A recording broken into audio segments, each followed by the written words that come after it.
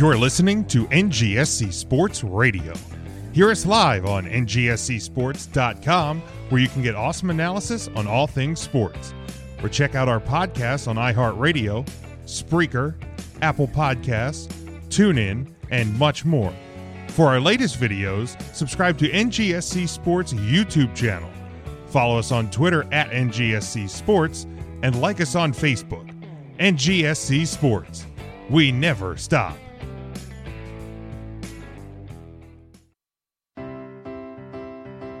Are you looking for a place to listen to your favorite music and sports? Look no further.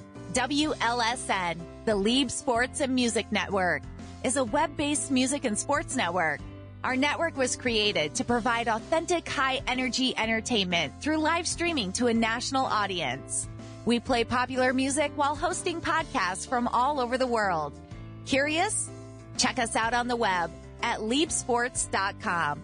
That's LEEIB sports.com. Or find us on the TuneIn Radio app. Got Alexa? Just say, Alexa, play WLSN on TuneIn. WLSN is America's #1 blog-themed sports and music network. Hey, everyone in, let's go. Huddle up on 3. 1, 2, 3, huddle up.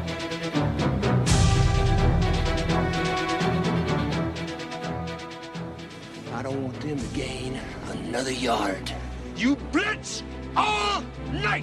And if they cross the line of scrimmage, I'm going to take every last one of you out. You make sure They remember forever the night they played the Titans.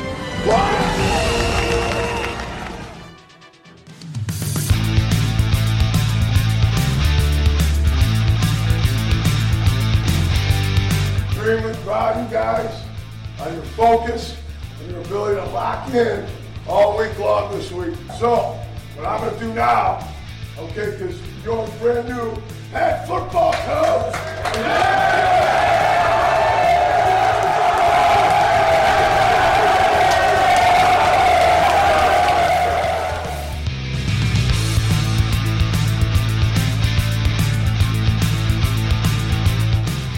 And now, welcome everyone to the Huddle Up Podcast. We did it our way, baby! We did it! We did it! We did it! Hello, everyone. Welcome to Huddle Up Podcast Live, the final show of 2021, New Year's Day, just a few days away. We're here December the 28th, 2021. We are glad to be back with you for another week. Unfortunately, no Kyle this week. It's the time of year, everybody getting a little under the weather, so we wish Kyle the best as he recovers. Hopefully he'll be back with us next week. But we got Matt to my left. Matt, how we doing this week, my friend? Doing well. Another Eagles win. Saw EJ finally had some correct power rankings, which we'll talk about later. So did he? That's a good start. I thought so. I think agreed with his last place. I think he at least got most of the teams in the top 10 correct. We'll get there. His bottom 5 is spot on. This teased like a sitcom. This teased like a fucking radio show. I think the bottom 5 is correct. EJ, 100%. how we doing, buddy?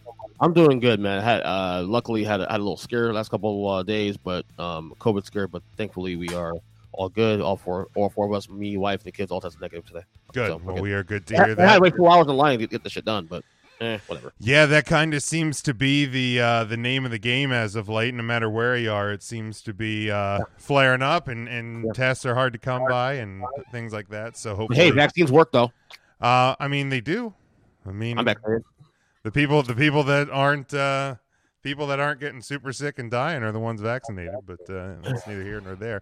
Remember, our home network is, of course, NGSC Sports at ngscsports.com, our secondary home, the Lieb Sports and Music Network. So, guys, let's jump right into it. We have some sad news coming in the NFL segments a little bit later, so we'll start.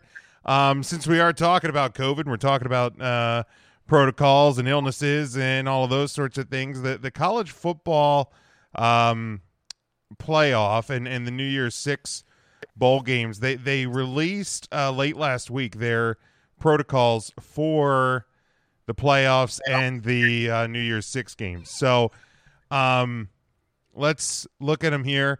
The Fiesta and Peach Bowls. If either of those games would not be able to be played on New Year's Day, the College Football Playoff Bowl game and ESPN shall attempt to identify an alternate date for the game within 1 week of the scheduled date. If no date could be identified, the game would be considered a no contest. And then this is the ones, I mean, because let's be honest, Fiesta, Peach Bowls, I think the Rose Bowl, the Sugar Bowls, Bowl, right? The lesser. you know, those games are of no real consequence. Right. You know, big games for the schools, but no real consequence when it comes to a national champion. But so let's look at how the College Football Playoff is going to treat the semifinals and the potential national championship. So when we're looking at the semifinals, if one team in either the Cotton or Orange Bowl is unavailable to play, the unavailable team shall forfeit the game. Its opponent would advance to the national title. If both teams are unable to play in one of the semifinal games, either the Cotton Bowl or the Orange Bowl, the semifinal game would be declared a no contest. The team winning the other game would be declared the national champion. If three of the four teams, so we're talking Cincinnati, Alabama, Georgia, and Michigan, if three of the four teams are unable to play, the semifinal game in which two teams are unable to play would be declared a no contest. The other semifinal game, the team unable to play should forfeit, and the opponent would be declared the automatic national champion. And then, so let's start there. But let's deal with the semifinals. Then we'll talk about the national championship if we get to one. EJ, we'll start with you. What do you think about the way that the committee and ESPN are and all the parties here have planned for this with the semifinals? It feels harsh. It feels harsher than the lesser bowl games, honestly. Like you're saying, the lesser bowl games actually has more chance to be rescheduled based on ESPN and the partners that influence this to put a game within a week. Whereas wow, this is shocking, actually, in my opinion. That's a little harsh, in my opinion, but I think it might have to do with they want to try to get the national championship game as close to the actual date as possible, so you're not running into spring semesters for schools. You're also not, depending how they would have to reschedule it, you're not running into any NFL conflicts. Right. When you're getting into the postseason. So I think it's more they're trying to they don't want to move the semifinal games, which would then move the final game. There's certainly more stuff around that influences that decision. I get it. Oh, it's sure. But from the opposite point of view, it looks harsher, doesn't it? I mean, seriously. I mean, a little bit. You know, when you're just talking about automatic forfeits and things like that. I mean, I get it, but God, that's harsh. It's crazy, right, Matt? What do you think about the way they're handling the semifinals? I mean, it just seems like they're going to be creating a big mess. I mean, it's going to be a mess no matter what happens. Sure, but I mean, to have your fallback option be three teams forfeiting and just naming someone a national champion with nothing more than you made it to the Final Four is just. Oh, you want to talk about an asterisk? I mean, even if Notre Dame somehow lucked into something like that, I don't know that I would necessarily even be like proud of saying. Oh, I would. Are you kidding me? You give me a natty. You give me a natty. I am celebrating that like we mud stomped Alabama by 50. Are you kidding? I am running victory laps around my neighborhood. It'd be the same if like the Eagles made it to the Super Bowl and the other team had to forfeit and they just got the trophy. Like, I'll take it. But give me number 6. Give the Cowboys number 6, however they can get it. I don't care. To be honest, I say that, but I actually, if I was in Jim's shoes and that happened to me, I'm like, I'm riding around really? Central PA blaring "We Dem Boys" out of my window. If the Cowboys win the Super Bowl, I forfeit. Are you kidding me? I'll take it, but I'm not gonna gloat. Matt, it sounds like somebody has never had a championship before, outside of Capitals, of course. Recently, Not since I was never 10. Never called a championship ever. Really, college football, NFL, dry spell, buddy. I get it. I get it. I was 10 when the I really Cowboys won the Super Bowl. This golden voice was had I not yet feel- cracked yet. EJ. Makes me appreciate me. At least the last 15 years, I've had 3 NBA championships, 2 Super Bowls. I remember the Giants' second Super Bowl in 1990, by the way, too. I was 10 years old at the time it happened. And so I and Rangers hockey back in 94. Yeah, man. Notre Dame, I was 3. The Orioles haven't won a World Series in my lifetime. No. And the Cowboys, I was 10. So, I mean, the Capitals in 2018. Like, I mean, that was it for me as a grown man. I've been a little spoiled last decade and a half. I'll admit. And I beat Brady twice in the Super Bowl. Thank you very much. Sorry. They did. And which had to have been strange for you, like it was when one favorite team beats the other. Don't start spewing your bullshit. Kyle's not here now. Don't start adding. Don't start filling the space here. Kyle's not here to fill. But yeah, it was a little weird. All right, let's look at the national championship because let's be honest, we're sitting here on Tuesday.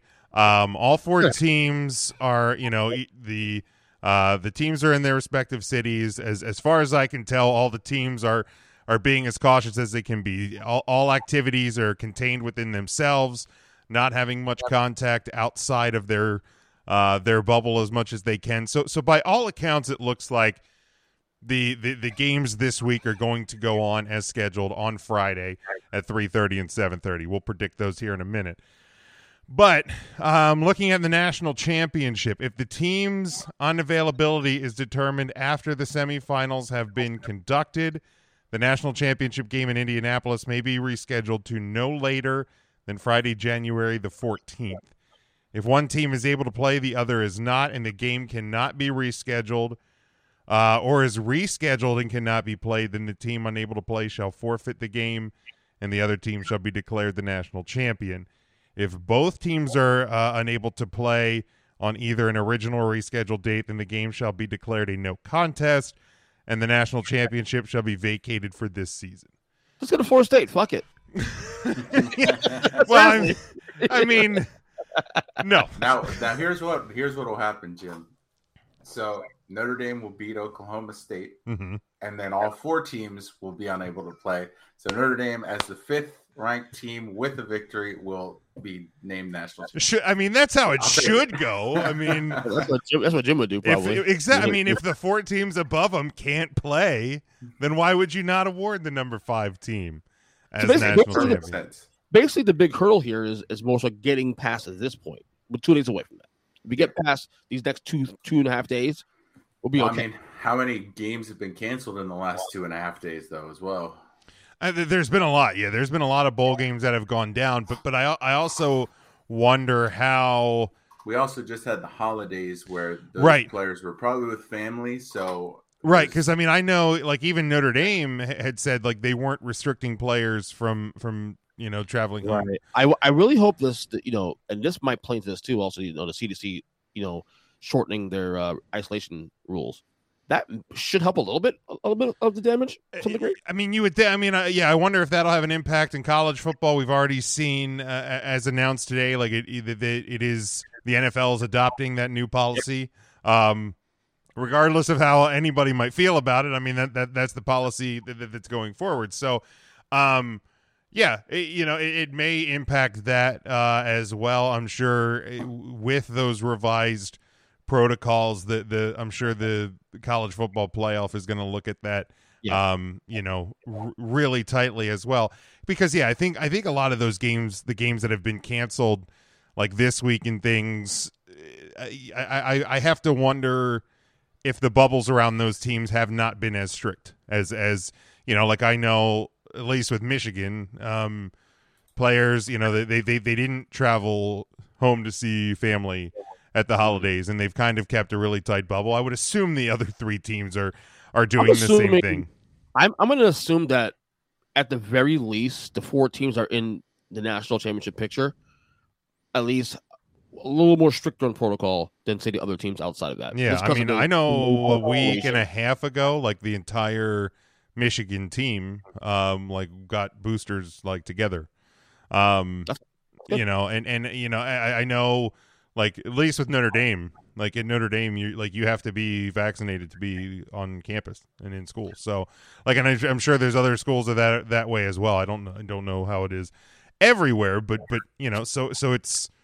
I think college campuses in some states have been more strict with stuff like that. So yeah, I would definitely hope and think that if you're in contention for the national championship, that your program is taking things with the utmost seriousness at this point. Like that would be the smart play. So yeah, I think the games are going to go on this week, and I mean I would be really kind of surprised if we don't get a national champion, because it's going to come down, you know, whoever wins on Friday, you have a week and a half until the original date of the national title game, at worst 2 weeks from the national title game, and the latest it can be rescheduled. Like I think these programs are going to do their best, as they have been, to keep things, you know, to keep things kind of controlled there. Right. But we'll see, man. Like it's like I said, for me, if you know, if it's my team and I don't care how they're winning, you can call me desperate, you can call me a sad sports fan. Oh, you're desperate. No, it's desperate. It's okay. I don't care. I'll be the first to admit it. You know what? I'm with you too. If I'm in your shoes, I probably do the same damn thing too. Also, so I'm not gonna hate by any means necessary. Exactly. If my team can stay the healthiest, then by all means we should be champion. But let's look at those. Basically, my team can't make a damn bowl game to begin with, so whatever. Right. So it doesn't matter how safe they are. Let's look at the games this weekend in college football. We'll start with the semifinal games. The Cotton Bowl, number 4 Cincinnati taking on number 1 Alabama. Alabama, a 13.5-point favorite in this one. 58 is your over/under. This one is on Friday, New Year's Eve, 3:30 on ESPN. Man, like I want this game to be competitive in the worst way. Like I really do. And like there's part of me, I've listened to some analysts and I've listened to some podcasts, and I keep hearing people say, like, well, you know, Cincinnati in their biggest games this year, they've shown up and they've beat up opponents, and Alabama had one really great game, and they underperformed against teams they shouldn't have underperformed in. We're looking at you, Texas A&M. We're looking at you, Auburn. We're looking at, you know, there's a lot of games on that schedule. We talked about them leading up to the SEC title game, and then the SEC title game happened, and I'm just like, which was the anomaly here? Was it the Alabama that we saw for 12 games, or was it the Alabama that we saw for one game? I'm going to take a hopeful pick, and I'm going to say Cincinnati's going to cover the 13.5. I don't see them winning this game, and it's probably just a fool's hope that they're even going to cover, as sad as that is. But I don't have it in my soul anymore to pick Alabama in a college football playoff. I'm just so done with it. In terms of the over/under, I think the only way that if you're Cincinnati, if you're going to cover or even have a chance, you're going to have to keep the score down. So I'm going to have to say under on this one. Matt. I mean, for all the points you made about Alabama and the real Alabama team, we can say the same thing with Cincinnati, as we saw them struggle with a lot of even more mediocre teams than we saw Alabama struggle against. Look, do we have to talk about those games? So, for that reason alone, I mean, say what you want about him. Saban is going to have these boys ready to play Cincinnati, and I think he's going to have them ready to embarrass Cincinnati. Shut your ass! I think that's kind of the mission in terms of what Nick's looking to do this season. Is I think he heard the doubt, I think he heard the critique, and I think we saw the start of him turning things around, unfortunately, in the SEC championship game. So I'm going to take Alabama minus the, was it 13 and a half? Yeah. Yep. I think 2 touchdowns is a safe bet. And I'll take the over. I think Alabama's just gonna lay it on. Come after me. EJ, go ahead. This is easy for me. Look, Jim, I want what you're saying to be true, that Cincy actually not only covers, but actually wins this game. But you're giving Nick Saban almost entire month to prepare for this game. Oh, I know. Look, like if I'm being honest. Not only that, Jim, but also remember, this is the best Alabama team we've ever seen. Ever. That's true. Ever of all time. No. Right. But seriously, at this point, look, Alabama, the thing is, and it holds true, like which team is real, but Alabama gets every team's best shot pretty much every week because of who they are. You know what I'm saying? You have to give a little credit there. Like teams like A&M and Auburn, they're not that great, but because of familiarity and because of the conference, all that, you're going to get some games that may be a little closer, or by all means, Alabama loses outright, like in an anomaly. But when it comes time to ball, Nick Saban, more times than not, shows up. It has his teams prepared. So I hate to say this, but Bama wins. Bama win a blowout. They cover the spread, and I would say, what was it, 59 points? You said 58. 58. I'll go under. I can see something like a 41-10 game here, or something. I hope I'm wrong, dude. I hope I'm wrong because I'm moving Cincinnati to win this game. But I just, if you want to crown them, then crown their ass. A lot of excitement. Alabama's a better team. Look, again, we were praising Georgia all year long, and what happened? Yeah, and look, like I gotta say about that. I mean, we were all saying that Georgia was hands down the far and away tier 1 on this panel picked Georgia win that game. Bama win that game. Nobody. Yeah. So we all thought Georgia was untouchable this season. Right. Yeah, and only won the game. They won in the blowout. They won it going away. Yeah, absolutely. And I think, and I still think I think Georgia fooled a lot of people, all of us included.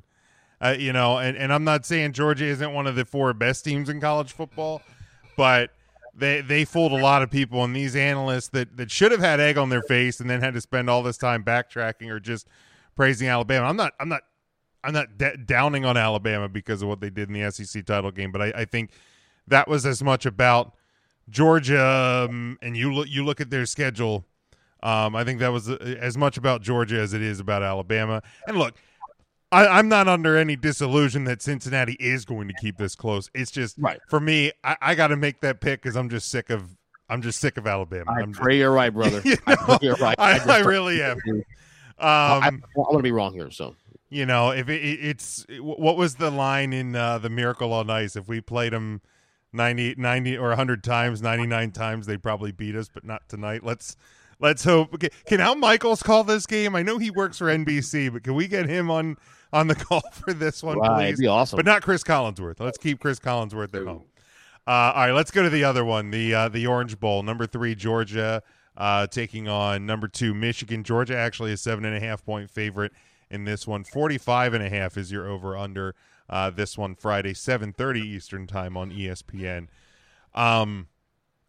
I think that 7.5 number is way too big. I don't know that, and I get it. You're looking at the entire season as a whole, and we're seeing what Georgia did for an entire season. But to me, I think if you watch the film from that SEC title game, you don't think that Harbaugh and Gaddis and that coaching staff can't draw up a similar game. And use the weapons that they have, the run game that they have, the offensive line, controlling the line of scrimmage, and then being able to spread the ball as well. 7.5 is way too big a number. I mean, I'm predicting Michigan to win this game outright, but without a doubt cover that 7.5. That 45.5 feels like a pretty good number. In Georgia's favor, right? Well, they're 7. It's 7.5. Georgia's a favorite, yeah. 45.5. I might go a slight under because going to the same way I said that for Michigan to beat Ohio State, they're going to have to control the ground game, control the clock, and maybe keep the opposing offense off the field. So I'll go under. Michigan plus in the under. EJ. The problem is the spread feels like it's based on only one thing, recency bias, based on a 1-game sample. The last time you saw Georgia play was their absolute worst game of the year, which obviously because your mic cut out, bud. Can't hear you. Sorry, gotcha. How about that? I mean, the spread feels way too big just to start there. I mean, if we use the entire year as your way to figure out more, I don't know, man. First I'm moving for Michigan to win the whole damn thing, the whole tournament. I don't know. I still have some doubts about Michigan. I have some doubts. And we keep using the whole you don't think Michigan do the same thing that Bama did to Georgia. The problem is that it was Alabama. It wasn't any other team. It was Alabama.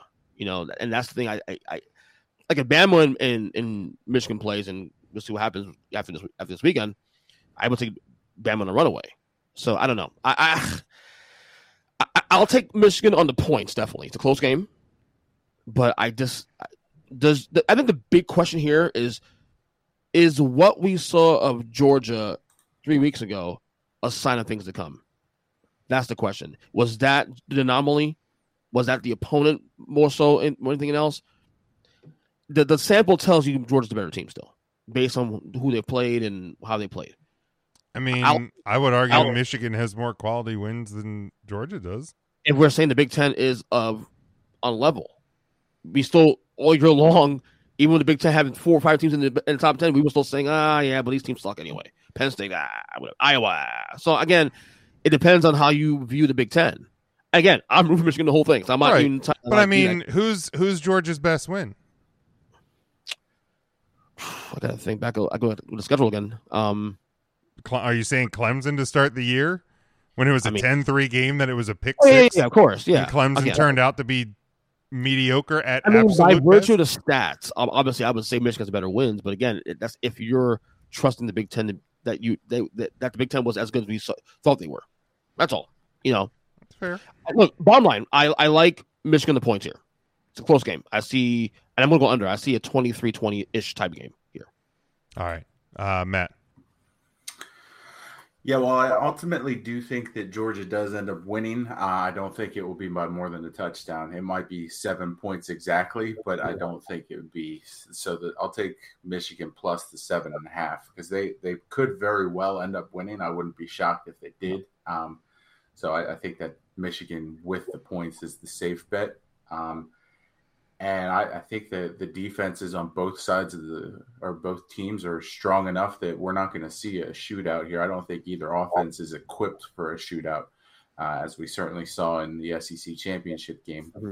And score aside of the Big Ten championship game, that the Iowa offense is just it's cute that they made it there, but it is what it is. So I think the under is a safe play. If you're doing a parlay, I would take Michigan plus 7.5 in the under. Right. I think you'll have a good day betting.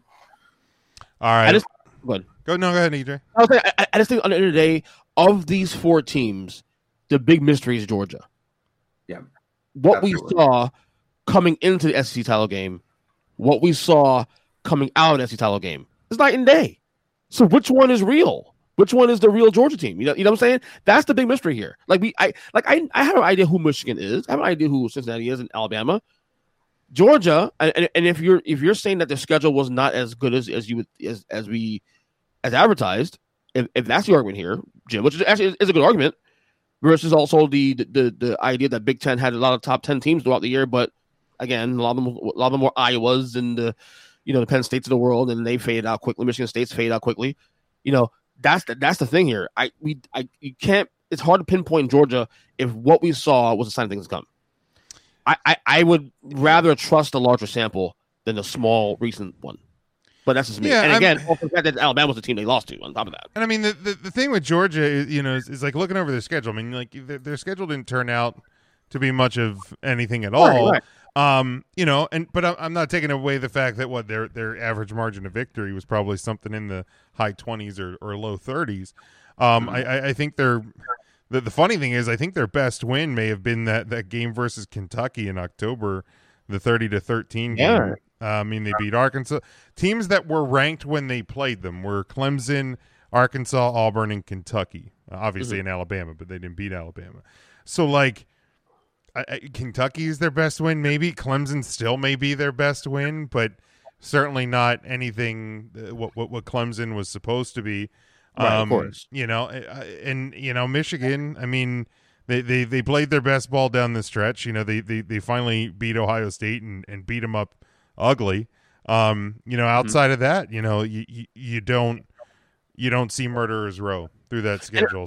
And this is why we said this was a fascinating year, because a lot of things that we were starting to. So Georgia was a consistent up until the conference championship week. They were the consistent team of the year.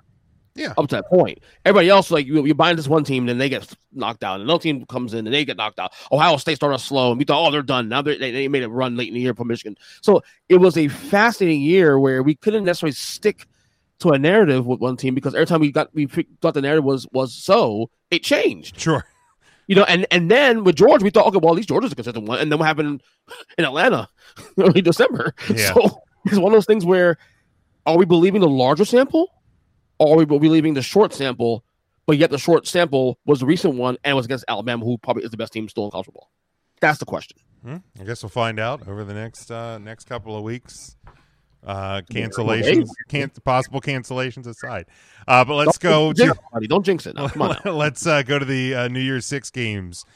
We start Thursday night, 7:00 on ESPN. It is the Peach Bowl. Number 10 Michigan State, a 2.5-point favorite against number 12 Pittsburgh. 56 is your over/under on this one. Good God. Would have been a great game if everyone didn't say I'm not playing. Right. Yeah, that's always the big wrinkle in all of this. Go to the wall. Whatever happens, whatever hits, whatever sticks. Because I assume Pickett's not playing, right? Pickett's for sure out. For sure out. Walker's for sure out. Jesus, what an awful game. Give me Pitt because they have the cooler uniforms. Pitt plus and the under because nobody's playing. Matt.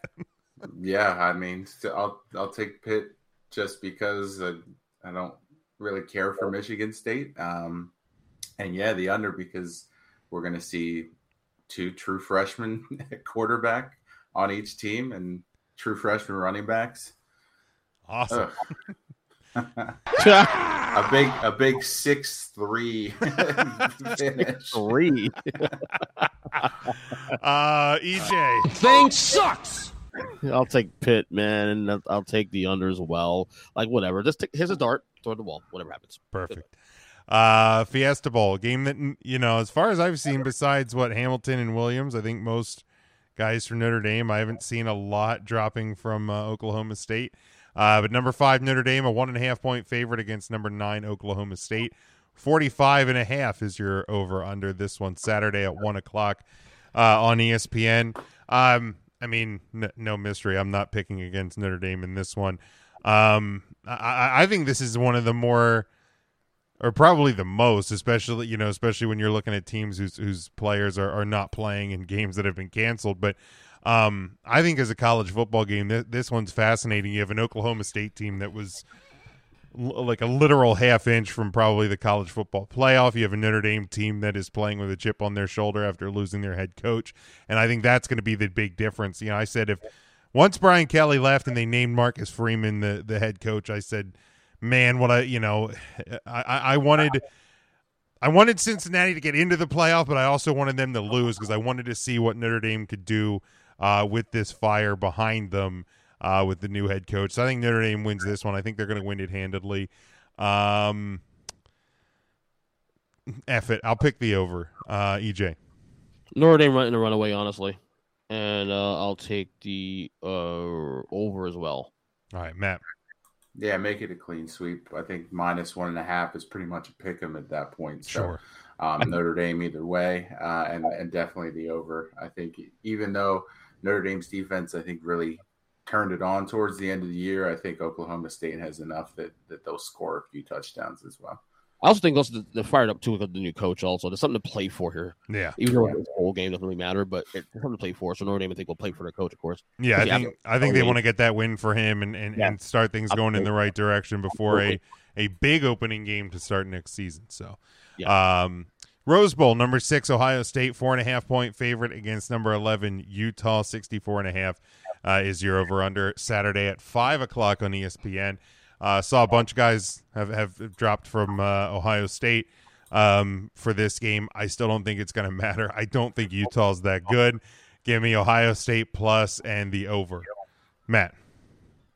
So Ohio State's getting 4 or giving 4.5? They are a 4.5-point favorite.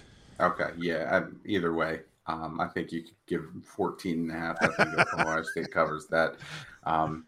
Nothing against Utah, but their signature win is what, Oregon? Oregon twice, yeah. Hey. Oregon's not that great of a team anyway, so I'll take the over as well, just because I think both teams have the ability to score a lot of points, Sure. but I think Ohio State wins handily. All right, EJ. There you go. Sorry about that. I'm gonna go differently. I'm gonna go Utah here. Just cause. Hopefully upset. Fuck it. And plus, I hate Notre Dame. I hate Ohio State anyway too. So I mean, I hate Ohio State. yes, too. I mean they're my bottom 3 worst teams I can't stand in college football. So give me Utah just because I want to, and I'll take the over as well. Okay, so who are the you're getting 3? 4.5 points too, so you might come within a field goal. There you go. Who are the 3 that you hate the most? What, Miami, Florida, and Ohio State? Miami. Well, I don't know if Miami's top bottom 3, but they're definitely close to it. As a Florida State fan, you're going to tell me Miami's not your most hated? You said that the Florida State-Miami rivalry It is is one of the best. But there is some respect though between the two schools to some degree. There is some respect to the schools. We both hate Florida. Both schools hate Florida. I mean, we say this, and Jim roots for Michigan every week too, as a Notre Dame fan. So, all right, Steeler fan, whatever you got to tell me. I would say definitely Florida, definitely Ohio State, and I guess it's tough between Miami and Notre Dame. I guess you pick it. I mean, I don't know why Notre Dame and Florida State hasn't been a rivalry since what, 93? Yeah, like how is it not Miami? I'm calling it's easily Miami. Notre Dame, well, you guys made it easier to hate Notre Dame more. You guys made it easier to hate Notre Dame. My God, man, I'm almost gonna call in your Florida State credentials. I mean, Jim, who are your bottom 3? USC for sure. Ding. You're close too. USC's at my bottom 5, definitely. Penn State, because I live in Pennsylvania. Yep. That's in my bottom 3. Man, and like I feel like fuck, like I almost want to say Alabama right now because I'm just so sick of them. So yeah, I'll probably go Alabama because, like, I mean, in a previous life, it probably would have been Michigan. Right. But personal preservation keeps me from saying. That's top. You have a reason. Michigan's top 2 for me. Michigan's top 2. Maybe I mean, I would even like Michigan State probably could have made that cut a while ago, but Notre Dame doesn't play them as much anymore. You have 3 favorites, like teams like you have your favorite. Of course, you have 2 of those that you kind of like. Like I like mine's Florida State. I was number 1. Well, hold on, Matt. Who's your third? My third is Michigan. Okay. Oh, really? Yeah. Makes sense. There's a rivalry there. Do you have like favorites and stuff? Like maybe the top 3 favorites, even though you have the number 1, you have 2 schools that maybe like below that you respect a little bit. I mean, so it's like Notre Dame, obviously 1. Michigan would be my 2 now. Right. See, my wife loves Penn State, and they're still in my bottom 3. I actively root against them.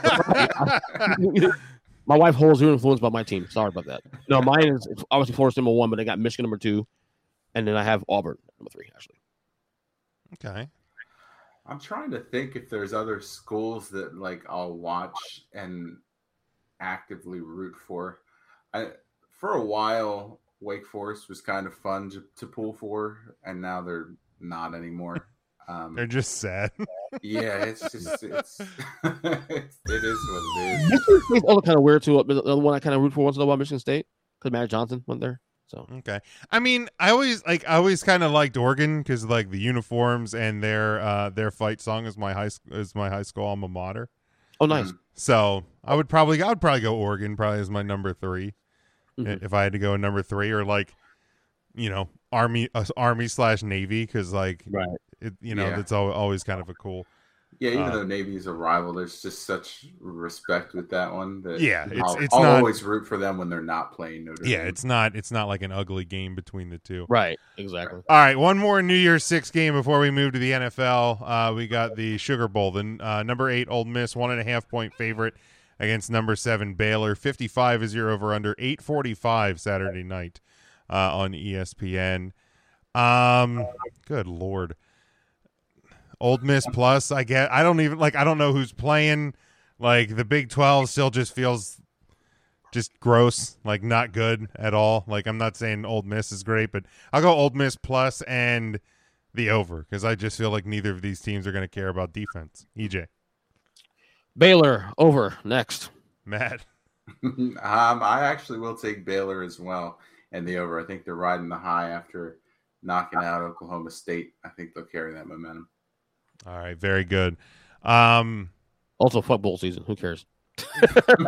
Yeah, I usually do, but this season it's just been so tough between players leaving and like half the rosters being decimated due to COVID. Well, that doesn't help either. Yeah.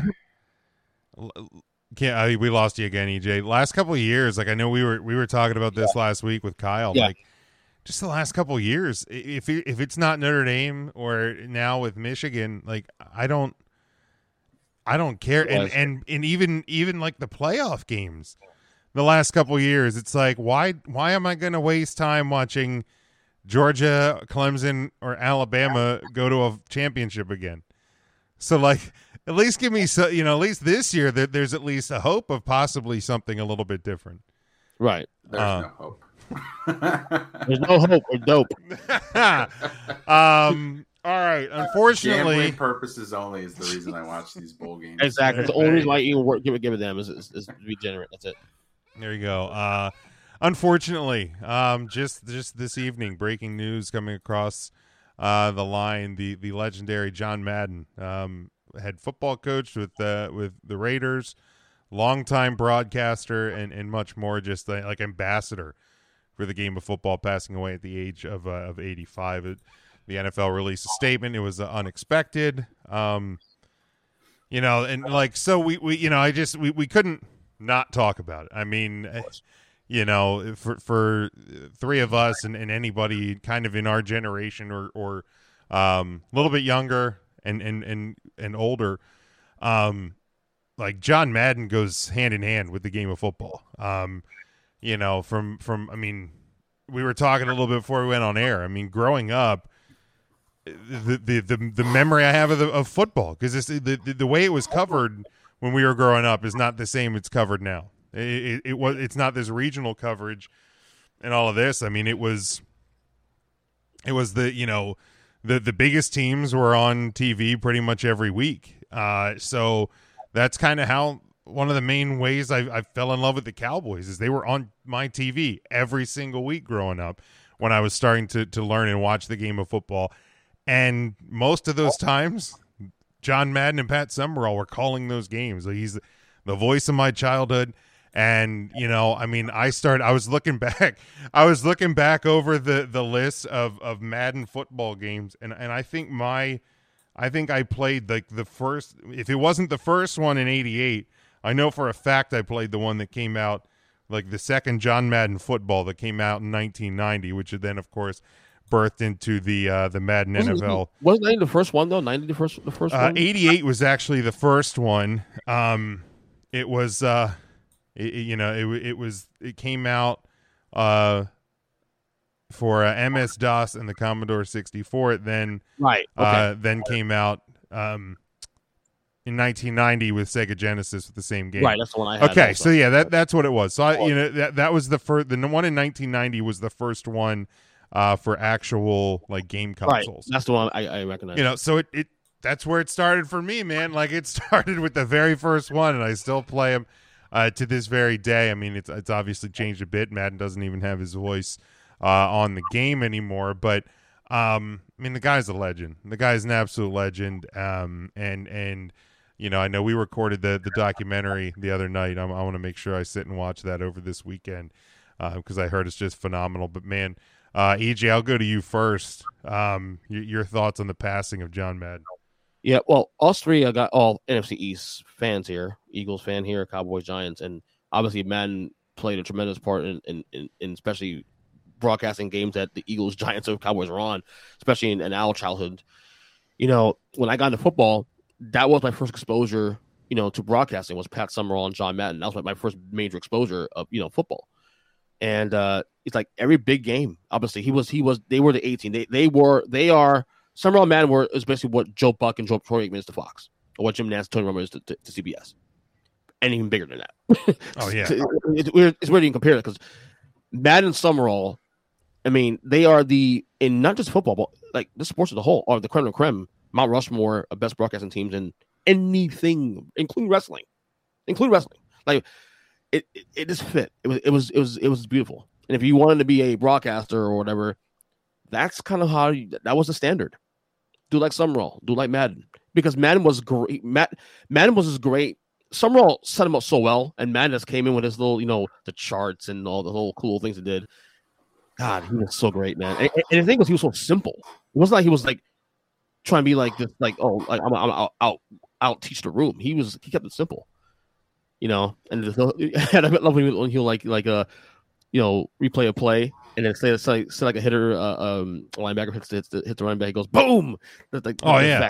It's just those little things he did made broadcast special. Yeah, like I saw a video the NFL posted, like NFL social media, and like he was talking about like why he used the word boom, and it was so simple because I'm like if two men of that size hit each other that hard, like that's what it is. Like it's a boom. So it's like, you know, it's so simple, but like, you know, sometimes I feel like broadcasters they try to carve out their own like niche in the world of broadcasting. They almost make it too complicated. I shared tonight too, also, and I shared in our text as well, Jim. You know, Pat Summerall and John Madden had broadcasting certainly one of my biggest childhood moments in sports, but certainly one of the top 3 or 4 moments in sports history for me anyway was the NFC title game, 1990 Niners and Giants. And, you know, that was a big moment for me because the Niners were on the verge of three-peating, 2 wins away from being the only team to three-peat in NFL history. And the Giants won that game in Candlestick Park to go to the Super Bowl against Buffalo. And if you watch that last 2 minutes, I shared that clip prior to the kick, and just them talking about the kick, and they're talking about what the Matt Barr was saying to, you know, and he stays 10 feet away from the players to calm himself down, this and that. And things like that, man, is what made him so special. And that, of course, that kick was, you know, incredible. And, you know, Summerall saying there'll be no three-peat. To this day, music in my ears. Love it. Matt, your thoughts? Yeah, I mean, I think Madden himself was so generational just for the things he did outside of the sport of football. A lot of the pop culture things he did, you know, as kids, the film Little Giants, I remember John Madden being a big part of that. And the turducken being like a huge thing that everyone talked about on Thanksgiving Day with football, and the Tough Actin' Tinactin' commercials. And of course, the video game. I mean, how many kids these days watch football because they got into Madden football through the video game? I remember a lot of nights in college that I spent playing that video game. And I think that kept my interest in football for quite some time. Not that I had ever really lost it, but I mean, playing the game, you get to know the different players. I mean, I think fantasy kind of became what it was because so many people had these different interests in the video game. Not that, you know, Madden developed the video game, his name's tied to it, and so it's synonymous. So that's something that I think a lot of people don't even really think about in terms of why, you know, football is important to them, and how many of those significances can be tied back to John Madden and, you know, his acting. You know, being in films and making sure that he was kind of the face of the NFL for different movies that had football ties to them. I think it's a huge thing that he just kind of bridged that gap towards a lot of people who then saw the guy and then started listening to him call games and got more into football. And I think that needs to be noticed. I mean, it's just the importance outside of the game he had beyond just what he did as a coach, as a commentator. It gets forgotten too because like his broadcast career was so great that you forget he actually won a Super Bowl. It was a pretty successful coach in the 70s. Oh yeah, man. I mean, great. Because the role was so big. Yeah, I mean, I think people a little older than us probably remember him more as a coach because that was that was before my time. So, generations before us have a different attachment to John Madden. I mean, they love him as a broadcaster too, but I mean, knowing him as a coach as well. There's this funny, it's an amusing clip. It was a Cowboys game, and they were talking. Him and Summerall are talking about Troy Aikman trying to grow a beard, and just they're like the humor that they incorporate into their broadcast, like a 40-second clip. I'm gonna hit here. Hey, you noticed Pat Troy Aikman's trying to grow a beard, and he just can't do it. I mean, the blonde-haired guys, a lot of them have trouble, but I can't even. I'm looking as close as I can, and I can't see any beard. But that's a 4-day beard, isn't it? It's a passive attempt. It's very, very passive. Here's Terry Allen. Out to about the 20. There it is. Now here it is, but see, I mean, he got a little in here and a little up there. Here, but he doesn't have anything here at all. Watch, when you take it off, he doesn't have anything going up in there. You got to give him time. He just had his 29th birthday.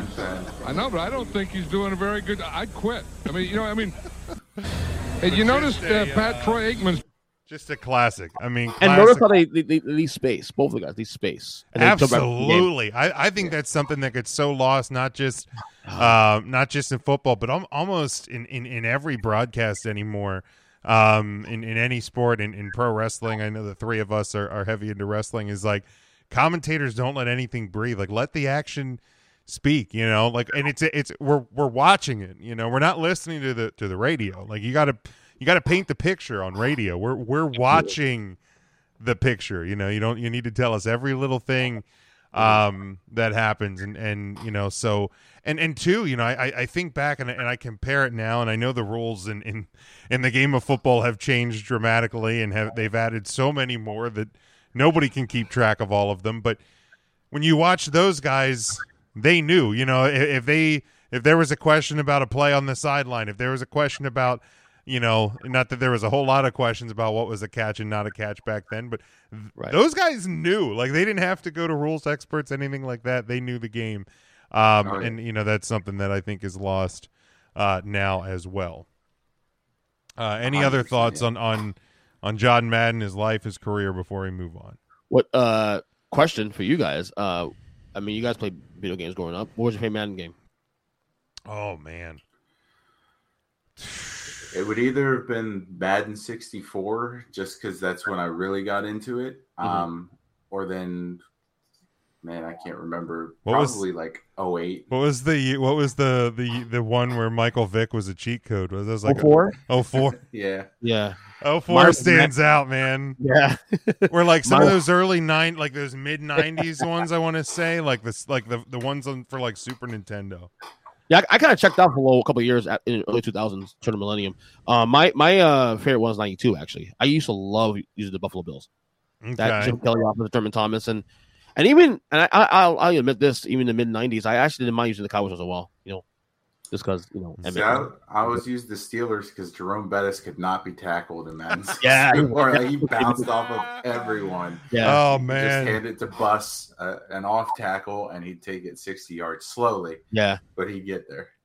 Yeah, 04 has probably got to be my favorite. Like, yeah. You just, whatever, because we would do, seasons and with leagues with like friends of mine and stuff. And you would always do the fantasy draft, and you would try and make sure you get Michael Vick. If you got Michael Vick, you were golden. Just roll out, run up the sideline.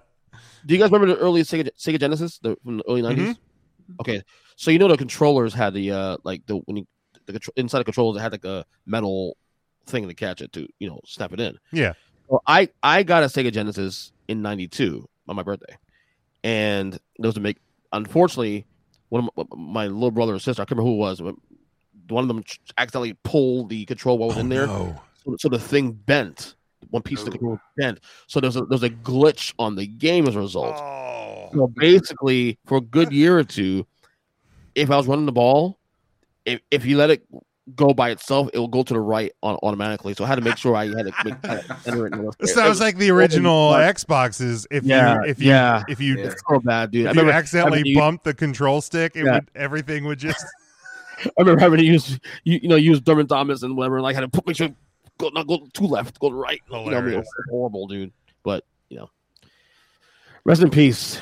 One of the all-time greats, Mount Rushmore of broadcasters, play-by-play guys, certainly. Influential on so many facets of his life. This one hit me hard. It did. Yeah, I would even argue if you're making a Mount Rushmore of football in general, Madden's probably on there just for what he did as a coach and commentator. Right. Yeah, as an influence on the entire sport. He's definitely in the Mount Rushmore. Not quite. Oh, yeah, absolutely. All right. Let's take a look at the playoff picture. We'll kind of do it the same way we did last week. We'll start in the AFC. We'll look at the standings and where we're at going into week 17, which is not the final week of the regular season anymore. The only team that has clinched a playoff spot in the AFC is the Kansas City Chiefs. They have clinched the AFC West. Wait, my Chiefs. EJ, if we're going to start naming your teams, we're going to go a lot longer than this show needs to go. You have to give him that. He has been riding the Chiefs train for so long this season. Yeah, okay, sure. You're so much shit for it. That shit right. You're going to fucking nail me into the wall for picking them, being my power rankings, even 2-4 or 2 and whatever. Be consistent and praise me, buddy. Let's go. Then we have the Tennessee Titans, currently the 2nd seed. They are leading the AFC South. The Bengals leading the AFC North, and the Buffalo Bills leading the AFC East. Your wild card teams as of right now are the Colts at 9-6, the Patriots at 9-6, and the Dolphins at 8-7. Teams still on the bubble in the AFC are at 8-7. Chargers, Raiders, Ravens, Steelers 7-7-1, and at 7-8 the Browns and the Broncos. We'll start here. Do the 4 current division leaders, well, I guess I should say 3 division leaders since the Chiefs have locked up the West. Titans, Bengals, Bills. Do any of them not win their division? Matt. If anyone, I could see the Bengals not, but I would say that they do. Okay. EJ. Bengals do. They wrapped up this week. Not officially.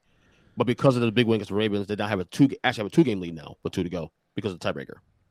So Bengals will lock it up. I have confidence they'll finish the deal. And the Ravens schedule is not very pretty either going forward. Obviously Chiefs locked up already. I have look at the schedule for the Bills and the Patriots moving forward. Who's the other team there? Tennessee. Tennessee locked it up. Tennessee's schedule lightens up now. They passed a major test beating San Francisco last week on Thursday Night Football. That's a major win for them. So while the Colts were on fire, I just think Tennessee with the tiebreaker plus the game lead is just too much to get to overcome. Plus the Wentz this weekend. Well, although the new protocols, with the new protocols, he could potentially be back. Yeah, and maybe Phillip Rivers will get called back. That's one of the hot rumors of the day. Yeah, I think out of these 3, unfortunately, the Colts I think can still can still win out, but you're gonna, like we said, you're gonna need the Titans to lose a couple. I don't know if they will. To me, the one is the Bills. I gotta see more. They had a big win this past week, but I'm not 100% sold on them yet. So then wild card. So let's do this one. What's that? Have this gun. I think Buffalo will close the deal.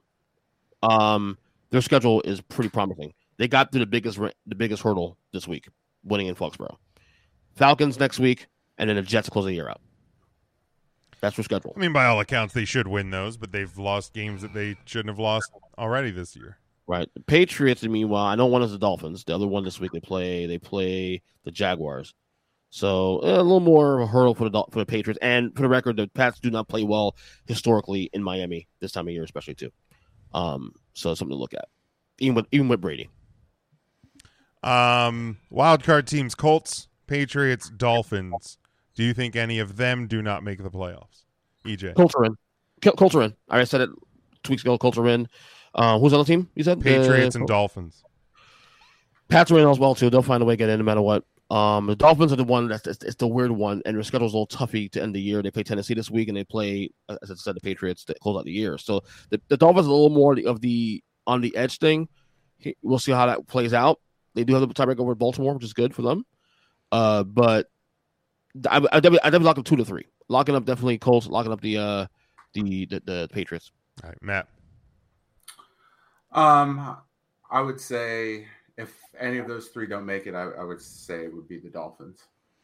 Yeah, I'm in agreement. I know they've won 7 in a row, but they haven't really beaten anybody in that 7 in a row. So these next 2 weeks are going to be pretty telling for them. They certainly put a hurting on Ian Book. Oof. Oh yeah. Whoa. Yikes. I'll tell you what. As I live in Dolphin country, of course. Those losses to Atlanta and Jacksonville look bad right now because those are wins because they lost by field goals in those games. Yeah, they're in the driver's seat if they don't lose those. They might be the division leader. They probably are, yeah. Well, yeah, I mean, if you take two more wins, they'd be 10-5, which would be one better than the Bills. Yeah, so I mean, when I say every game matters in the NFL, it really matters. Sure does. Absolutely. I mean, when you only have 17 now, I mean, it's still it's a small margin of error. It's a small margin of error. Absolutely. All right. Let's look at the NFC. Packers have clinched the North. Cowboys have clinched the East. The Rams have clinched a playoff spot, lead the West. The Buccaneers have clinched the NFC South. The Cardinals have clinched a playoff spot. They are currently second in the West. So 5 out of 7 playoff spots in the NFC have been locked up. There are 2 still in play. Your wild card teams, if this playoff started this week, would be the 49ers 8-7 and the Eagles 8-7. On the bubble are the Vikings, Falcons, and Saints at 7-8, and Washington at 6-9. Okay, so we'll start with the division. The only division still in doubt: Cardinals or Rams. Do the Rams lose their grip on the West, or will they clinch the division, Matt? I'd say they clinch. What we've seen out of the Cardinals the last few weeks is that they might win their games, but I think that the Rams are the safer pick at this point. EJ. All 4 of these teams are going to win the division. Well, obviously, Packers and Cowboys did. Rams will win the division, and mostly because of the Cardinals not doing the job. Put it that way. Bucks, of course. I think they won the division. Yeah, that's already locked up. Yeah, I agree. I think the Rams are trending in the right direction. The Cardinals are trending in the wrong direction. In fact, I'll go further. What you see here, these 7 teams, this is your playoffs right here. Nothing changes. Just 2 weeks. Okay, so you don't think that any of the teams on the bubble looking in will catch San Francisco or Philly? No. All right, because Matt, look at schedules. Matt, how about you? I don't think so either. I think the Vikings have to play the Packers this week. Is that correct? Correct. I think yes. The Packers are still playing for the 1 seed, so they're going to trounce them. Yeah. And the Saints are pretty much out of it, even if they would come back and win their last 2. Philly just needs to win 1. They already have the tiebreaker. So I think that what we're seeing is what we're going to get. Yeah, I'm looking at it this way. The 49ers have the Texans and the Rams. I know the Rams could still catch the number 1 spot, but they probably won't. So how much are the Rams going to be playing for in that final week? Especially with the Cardinals trending the way they are. The Eagles, they have what? Washington and the Cowboys. And the Cowboys. But they can clinch with a win and a Packers win this weekend. So by all accounts, the Eagles are probably going to lock it up this week. Saints bad. Washington has to win out and what probably still get help somewhere. A lot of help, I think. Probably not happening. Giants are out, right? Giants are out. Yes. I think they were out in October or something like that. I think they were out in week 2. Yes. Week 2. I had them out week. I look at it this way: the Falcons have the Bills and the Saints. So the Saints have the Falcons and the Panthers. With what's going on in New Orleans right now, I have no confidence that they can do that. No.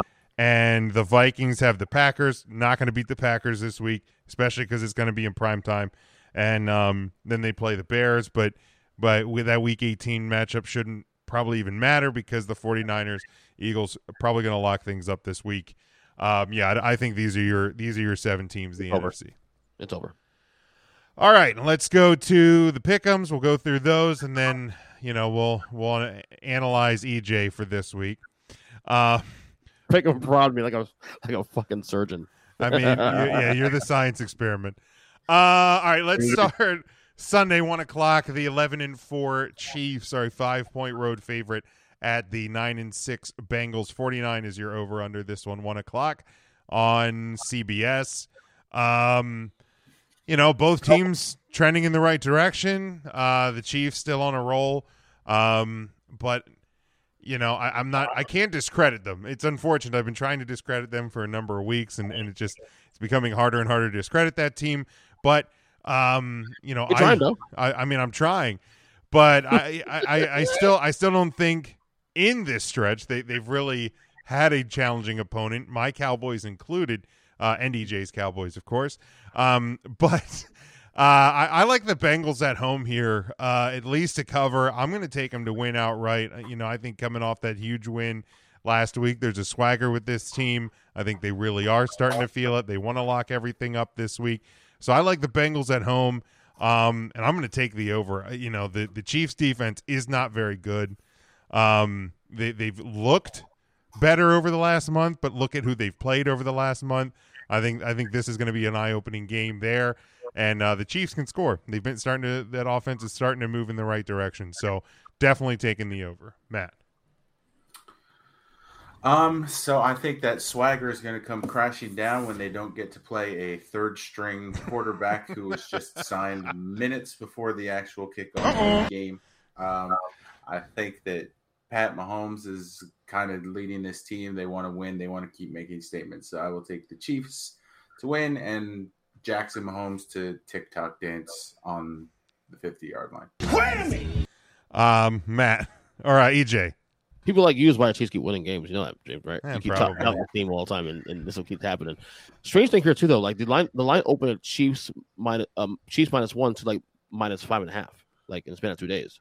Well, Vegas bet big on Chiefs -1. Look, I think it could be a close game. I might say 6-9 points here, to be honest with you, but KC has something to play for still because they can't. If Tennessee keeps winning and Chiefs has one hiccup, Tennessee's number 1 seed.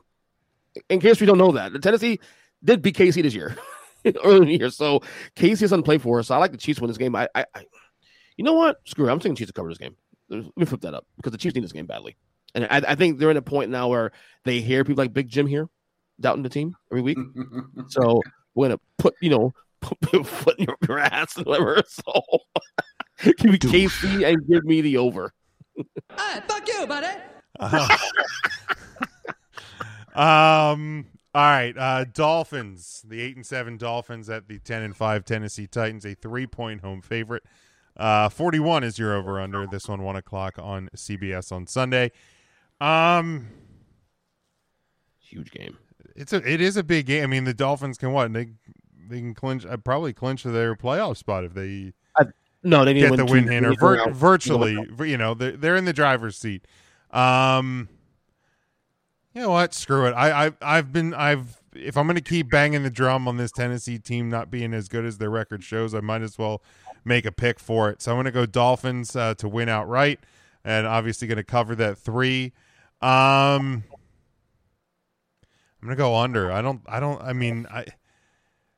The Dolphins defense is real good. They're going to contain the Tennessee offense. I'm not a huge fan. I mean, Waddle's looking real good, but I don't have the utmost confidence in the Dolphins offense. So I'm going to go a slight under that 41. EJ. I pray I'm wrong, man, but I think, God, Tennessee is playing good football now. Big win against San Francisco last week, man. A team that people were saying a little scary in the playoffs, and they'll make the playoffs. And they'll get in. I hope I'm wrong, but I got Tennessee to cover 3.5 points slightly, and I'll take the under as well. Matt. I will take the Dolphins with the points. I think Tennessee wins on a last-minute field goal, and I certainly will take the under as well. I mean, yeah, they beat the 49ers, but They've also lost to the Texans, the Patriots, and Jets. the Steelers. The Jets too. Just in the last month. I'm just talking. I mean, the Patriots and Steelers are teams in a playoff hunt still, though. Yeah. I mean, the Steelers aren't good. Look, I know you got to defend one of your teams, but they are not good. Look, I mean, are we saying they're Super Bowl contenders? No.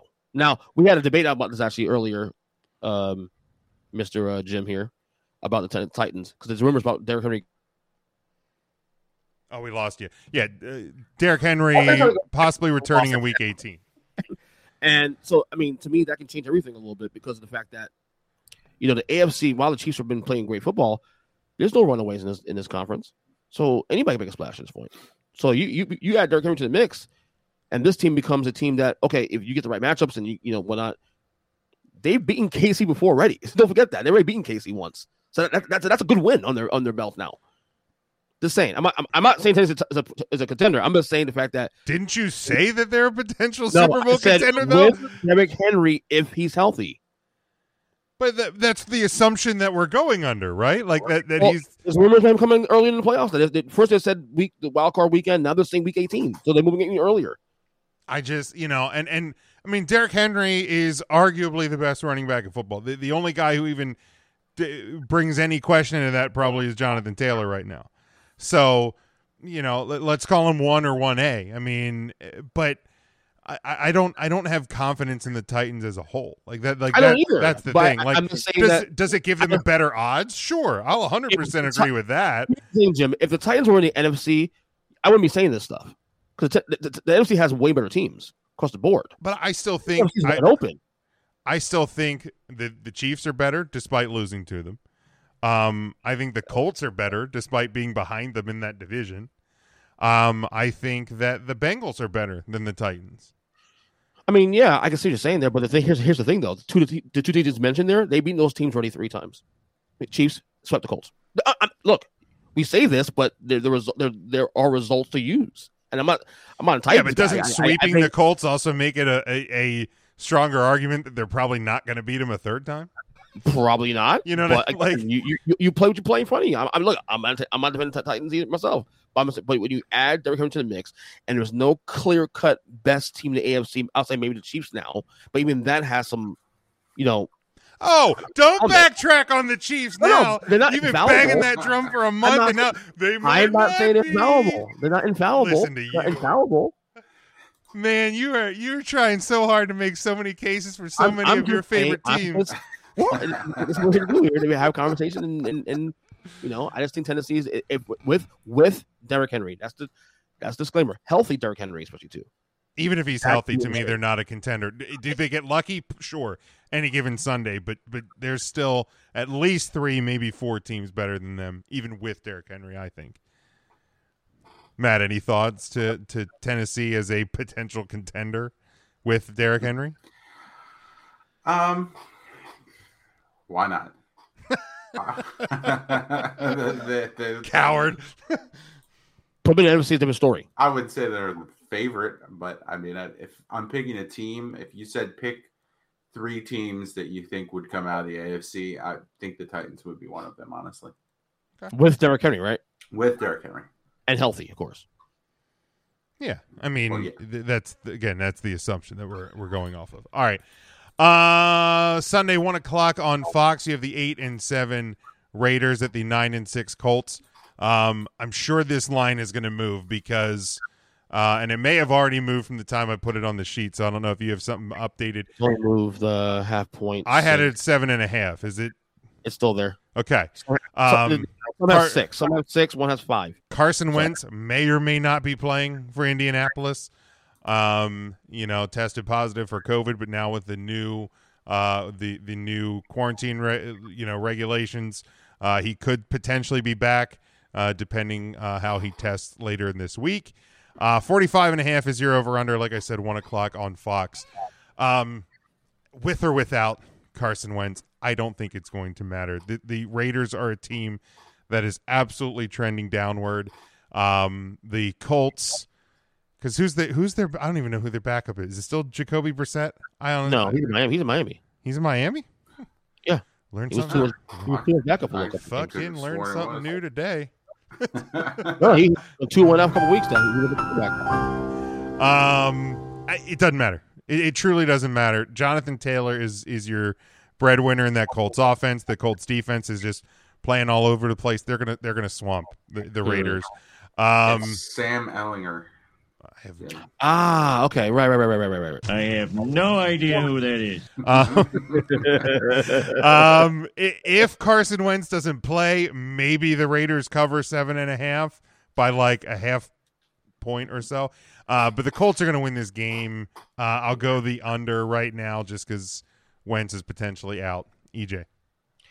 So I haven't said this in a couple of weeks, but the Raiders are kind of frisky. Oh my fuck! Kind of frisky. They won this week. They won this week. It's Denver. That is a disgusting act. Can we get the good? You need to leave. Oh, where do Cowboys a weeks ago? Where do I mean, they're still 7-7 hanging around. No. Frisky in terms of gambling. It's a big spread here. Okay, it's a touchdown spread. So I'll take the Raiders on the points. Joe Buck yourself. Colts still win the game. Raiders on the points, and give me the over. Raiders might cover 44.5. Over. Yeah, the over. Oh my God! Thank you. Listen. Through the last 3 weeks, I was 5-0 on my picks of the week. Just saying. Well, there's always winning streak always got to broken. come to an end at some point. Just saying. WCW. Just kidding. If you are picking a week to not take betting advice from EJ, this would be the Now, week. that being said, I'm not picking this game in my best five. So I was going to say, go ahead and pick this one. I dare you. But I have a good track record. I'm 15-30 this year. So. Well, very good. Very good. Matt, go ahead. Yeah, I will take the Colts because if you've been watching the Colts recently, you know that Carson Wentz doesn't have to throw the ball for them to win games, and that's not going to change against the Raiders. And give me the under. All right. So I don't know what bowl game the SEC The lost today, over. but the 44.5, and you're taking the over on that. If I'm right, come at me. Okay. Come after me.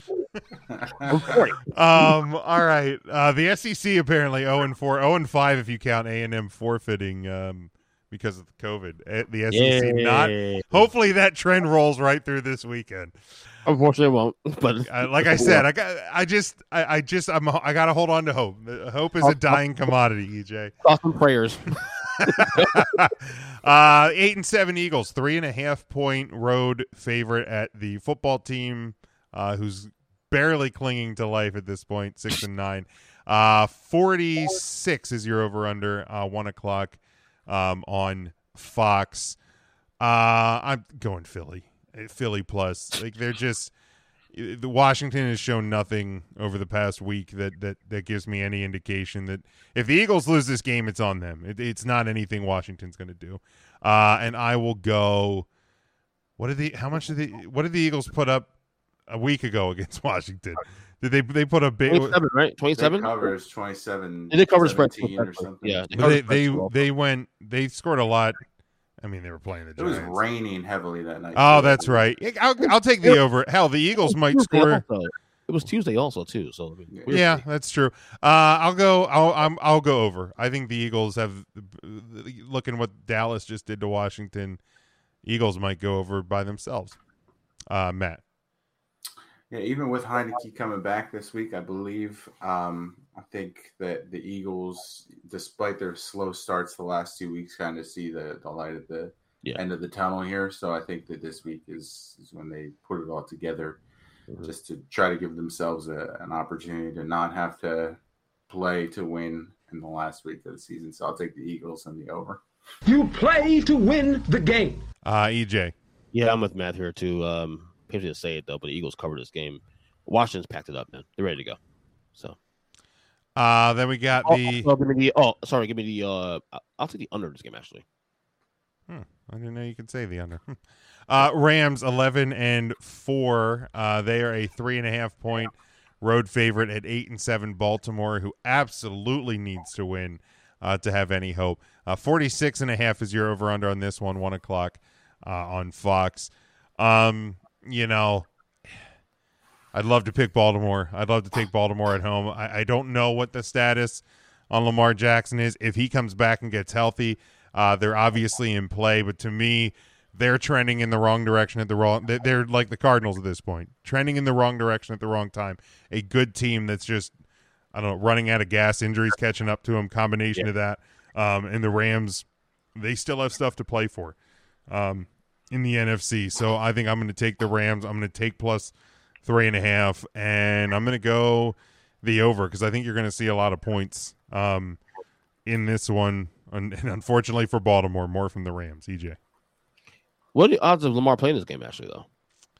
I mean, is there any clue about him? I have no clue because the league I had him in, I've been dead in for weeks, so I've lost all track of Lamar Jackson. Here's the thing: if Lamar plays this game, I'm picking Baltimore to win this game outright. You know what I'm saying? He's that big a difference between them winning and losing this game and in terms of spread. But he's been out for so long. You think he can just come back and turn it in against the Rams defense? Yeah, like that Rams defense is. The odds are that it's possible Baltimore might be trying to preserve him for next year. I think they see right in the wall at this point. You know, you're behind the Bengals in the division as it is. The only hope they get in the playoffs is the wild card. And I mean, that's probably why they've been going for 2 in game situations every time. Yeah. Just, if we get this, great. If not, I'm going to assume Lamar's not playing, so I'm gonna take the Rams to cover, and I'll take the I'll take the under in this one. Let's see. Yeah, there hasn't been anything. Again, Tuesday is your first day of the week that teams really practice, so nothing really came out today. He has not even practiced since sustaining an ankle injury week 15. You know, they'll probably know more tomorrow, but they may not even depending. Will Huntley start this game? Huntley will probably clear protocols, especially with the new protocols in place. So Huntley should be back. I still don't think it's going to be enough. Right. Yeah, I don't think Huntley makes a difference. I don't even think Lamar coming back in his first week would make enough of a difference for the Rams to lose this one. I would take the Rams and the under. All right. And then finally, Sunday afternoon, 4:25 on Fox, the 10-5 Cardinals at the 11-4 Cowboys, who are 5.5-point home favorite. 50.5 is your over/under on this one. Homer. I mean, I'm taking the Cowboys plus, but to me, it's more about what I've seen from the Cardinals over the last 3 to 4 weeks. They're a team that, yes, they've clinched a playoff spot, but they're going in the wrong direction. They've lost all bits of their identity at this point. You know, the Cowboys looked really good 2 days ago, but you're playing a Washington team that is pretty much just quit and spent more time fighting themselves than playing for a win. So, you know, I'm not overreacting to the Cowboys, but I'm taking the Cowboys plus. I'm going to go the over because actually, no, I think I'm going to take the under 50.5 because the Cowboys are probably going to score points, but with the way that Cowboys defense has been swarming, I don't know how many points the Cardinals can score. So give me the Cowboys plus, but the under, Matt. This is the week the Cardinals finally turn around, baby. No, it's not. I'll take Dallas. Yes! In the under. Finally. That's the kiss of death right there, Jim. Probably. EJ, you shut your goddamn mouth. EJ, go ahead. No, I actually think Arizona puts up a fight here. I like them on the points. Are they? I think Dallas wins the game. This could be a field goal game. I think Arizona will put up a fight here, but Dallas wins this game. So Arizona points plus 5.5, and I'll take the under as well. All right, and then finally we go to this, and I'm so bummed Kyle's not here. I hope he listened to this because it's time to look at EJ's power rankings. It is tool time, everybody. Oh my God! Here we go.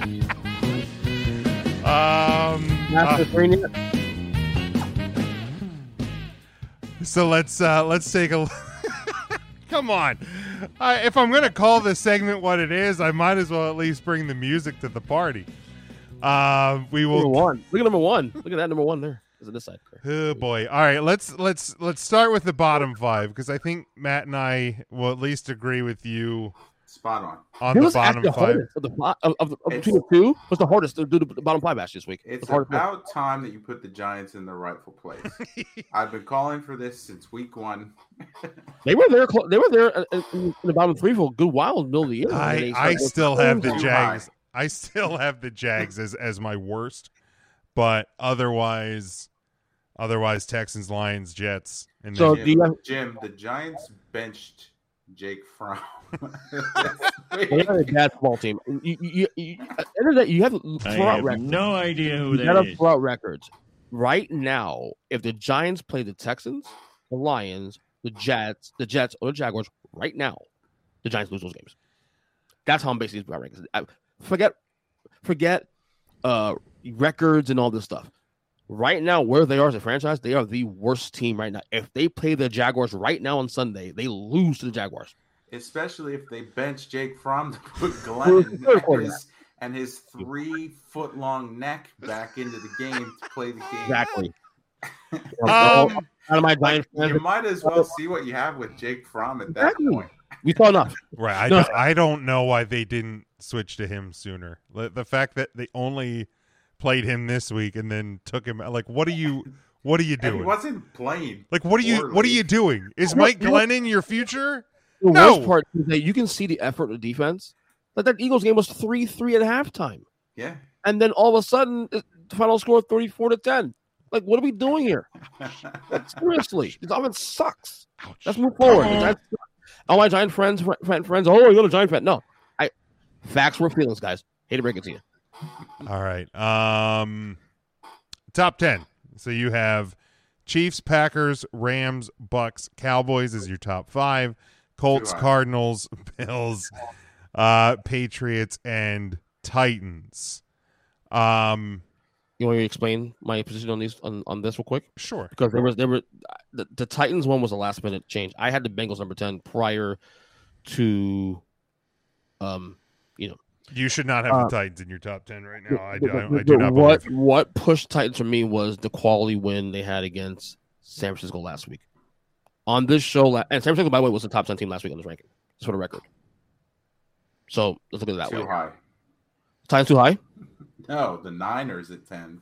Well, Too I mean, high. look at where we were last week during the league. The Niners were surging. Everybody was saying they could be the most dangerous team. They could win a playoff game.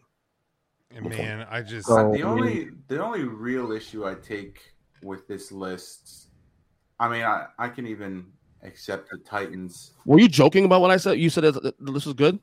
Or you being serious about that? Because you said on Facebook. No, I think it's fine. The only issue I would take is the Cardinals being at 7 at this point. They're too high. They're they too were, high. They were there last week too, for the record. And I got They should have yelled at. dropped. Kyle said it was too low. Well, Kyle's wrong. Okay. Kyle's. And he's not here to And defend himself, especially he's this always week. wrong. I don't know where he would have him this week, but that to me they came in at 10, and for me, like if I just sketched out a top 10, like they would stay in the top 10, but they're not any higher than 10. They And would be number 10. yeah, the only reason they're at 10 is because I don't think there's anybody else that should be above them. That's what I'm saying. I heard someone on Facebook too said that the Titans too high. Well, who are you putting in that place? Bengals. I mean, if the Bengals and Titans, I would say, can be interchangeable. At Could 10. that was I almost put Bengals at number 10, but the quality win there. But see, I don't think that Titans. I think that was more about the Niners just giving that game. I watched most of that game, like as much as I could. I watched a great part of the second half, and to me, I felt it was more about what the Niners didn't do than what the Titans did do. And so like to me, the Titans didn't do anything that said to me, we won this game. I thought it was more the Niners lost that game. Right. The thing with the Titans, though, is they do keep finding a way to win, despite it all. I mean, Sure. when Henry went down, I think we all kind of thought that's the Titans' season right there. Right. So exactly. the fact that they are still leading their division and beating teams that they probably shouldn't be beating, you have to give them some credit for them. So having them in the top 10, I think, is fair. But if someone took them out of the top 10 and put the Bengals in, I wouldn't necessarily. No, me either. I wouldn't have a problem at all. Like I said, I literally changed this like last minute. So I'm To surprised. be honest, though, I might even take the Cardinals out of the top 10 after these last 2 weeks. It's definitely. I tell you, they lose this weekend. They could. Especially after that Colts game, that was a poor showing. Yeah, so like if you wanted to keep the Titans at 10, but pull the Cardinals out and put the Bengals in, I wouldn't have a problem with it. But I think 10 is either like Titans or Cardinals. I think the Bengals are in above the 10 spot to me. Right. What's the problem with number 1 though? I'm surprised. I mean, I would keep the Packers at number 1. Well, the Browns literally had the ball with a chance to win the game. Right, but KC now is winning games dominantly. Now the style points are playing out with 1 and 2 here. KC's winning games now in a dominant fashion. I mean, didn't the Packers have like 3/4 of their offense out on COVID? I mean, I'm not trying to justify not beating up the Browns, but like they were, wasn't like his number 1 target like the milkman at the gas station down the street from Lambeau Field, like I think it was one of the St. Brown brothers, right? Yeah, I was gonna say I think it was like Equanimous St. Brown, and don't get me wrong, that guy looked great at Notre Dame, but he's not exactly a wide receiver 1 in the NFL. Right. So I would have the Chiefs at 2 still. Like I just, they're winning games bigger, but again, look at who they've played for the last. Game of inches, though. 1 and 2 is also game of inches though too. Right, also, right. And the Chiefs. I mean, it's not a real win because they beat Aaron Rodgers' Packers, but they did beat the Packers. Really. Rams, Bucks, Cowboys. It's probably where I would round out my top 5. I know Matt would probably have the Cowboys higher, but we'll forgive him on that one. Yeah. Colt. Now I'd probably keep the Colts at 6. I think they're definitely going in the right direction. Like I said, I would drop the Cardinals lower. To me, Bills, Patriots are about. I would still keep the Patriots higher, despite the fact that the Bills just beat them. Here's the thing, though: which win was better? They played twice in the last month. To me, the Bills win in Foxborough was better than the Pats win against Buffalo in the blizzard. Yeah. I mean, Buffalo is 1 play from winning that game in Monday Football. Yeah. Yeah, but the Patriots had been on. I know they lost to the Colts the week prior, but they had been on a kind of a long roll on the winning side beforehand, and the Bills had kind of been down a bit. So again, I don't. You want to put the Bills above the Patriots? Fine. I have the Patriots above the Bills. That's kind of the Packers Chiefs to me. Right. Like I don't think it necessarily matters either way. So yeah, I don't think you're, like I said, I have the Bengals I would have the Bengals around like number 9. I think they're better than the Titans. I think they're better than the Cardinals right now. Sounds fun. Yes, I know they beat up a bad Ravens team. I get it, but man, like when we're look at how we were talking about Georgia. Like they didn't have great competition, but they kicked their ass. The Bengals may have not had great competition, but they kicked the shit out of them. I might even bump the Texans out of the bottom 5 for like the Panthers or the Seahawks with this. That was under consideration too. Also, Seahawks are bad. I would Carolina. You hate to see it, don't you? It's so disappointing to see a Pete Carroll team play that poorly. It's a shame. Why did bad things happen to good people? Man, just it sucks, man. 2021 strikes again, I guess. But yeah, I would have no problems if you want to throw the Seahawks in the bottom 5, Panthers in the bottom 5. I mean, the Seahawks have just looked brutal. The way they're going now, they'll probably be there next week. Good. Yeah. Good. They should be. Yep. Good. No problem with that. Awful team. So I saw some people hypothesizing where they think Russell Wilson may end up next year. Giants. Okay. Are you saying that you think he's going to end up there, or you want him to end up there? I'm also putting in existence. I also think that's very possible. Okay. If not the Giants, where else do you think he may end up? I can see Denver. Okay. I can see him in Vegas. If they did try to cut Derek Carr, of course. God, they should. That guy stinks out loud. Plus, I mean, the Giants look like they want to give Danny Dimes one more go around. They have no choice, man. Please. Well, it's his 5th year. His rookie contract. I mean, honestly, EJ, do you think Russell Wilson improves the Giants team immediately? Yeah, absolutely. To me, but how much though? right now, how much? Like I'm not gonna. I will not say that Russell Wilson is not better than what the Giants have now. He is infinitely better than any of the options they have there. But like, look at the Seattle team and what Russell Wilson can't do with what he has in Seattle this year. They're running for his life behind. They're not good anyway. And to be honest with you, we've kind of been seeing this come for the last couple of years now. The team's been deteriorating slowly, and then when he gets hurt, they fall apart. Right. So I don't.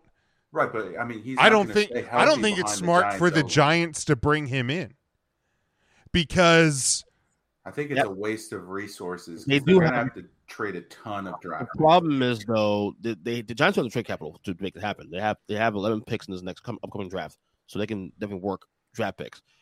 The Giants' last 10 years has been a disaster. Okay, since Super Bowl 46.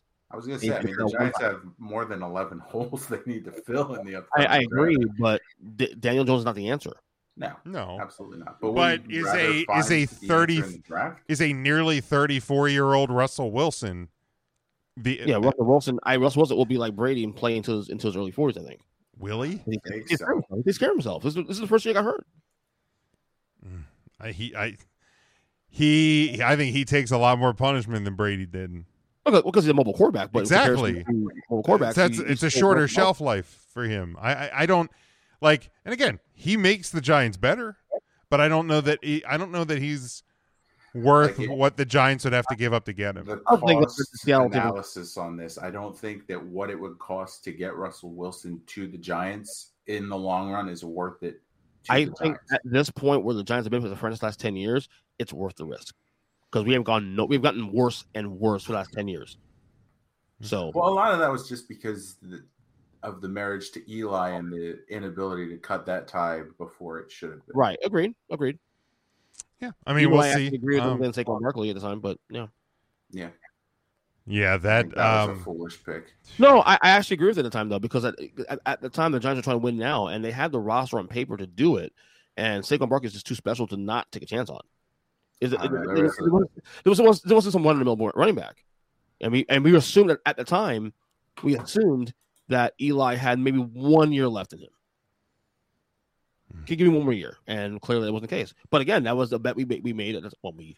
Giants fan, that's the bet they made, and it failed. So I didn't imagine that Saquon Barkley was going to battle Christian McCaffrey to figure out which young running back was going to be made out of glass more. That's what Well, again, we didn't. You can't foresee that coming. Right? No one could plan that. I mean, and again, the Giants roster in 2017 when they drafted Barkley was still a pretty decent roster. It made the playoffs year before that. So that's fair. Yeah, I don't know. I just don't know if he's worth the call. I mean, it would probably make the fan base happy. Yeah, again, to bring in a guy like Russell. There's a chance I'm wrong. It's 50-50 here, but at the same time, it's like what we have and what we've had for the last couple of years is not good, and it's not getting better. Oh yeah, definitely not getting better. But all right, let's wrap this thing up. Another good show, another good week. Matt, let people know what's going on with you. Yep, you can follow me on Twitter. It's at 3CT, the letter A. Philly as in Philadelphia, the number 8, so 3CT affiliate. You can hear me on Thursdays talking wrestling on the 3 Count Thursday podcast. You follow them on Twitter at 3 Count Thursday. The person who runs that Twitter account really loves rumors that are unsubstantiated and all things AEW. So if you want to send links to those types of tweets onto that handle, feel free. Joe Buck Eagles, yourself. Go Notre Dame. All right. I'll just leave it at that this week. Perfect. EJ, what do you got? Take the Wrestling Podcast, of course, every Thursday. Wrestling Podcast. We're doing some cool upcoming changes to the podcast feed in the coming weeks and stuff. Look out for the announcement on that. New concepts and stuff. And this is the last show of 2021. So, fellas, it's been a pleasure. And we'll see you next week. Absolutely. It's been fun. Kyle, get well soon, my guy. Hopefully you're back with us next week. You can follow me at Big Jim Sports. Make sure you're following the show at Huddle Up Podcast on Twitter and on Facebook. On Instagram, at Huddle Up Pod. You can get our merchandise at whatamaneuver.net. Subscribe to our show, all podcast platforms, as well on YouTube. You can check out our home network, NGSC Sports, at ngscsports.com. And our secondary home is the Lieb Sports and Music Network. Whatever you do this week to celebrate New Year, make sure you do it safely. Please mask up. Let's get out of this thing quicker than we have to. And until next week, stay safe, stay smart, go Irish, and go for the win.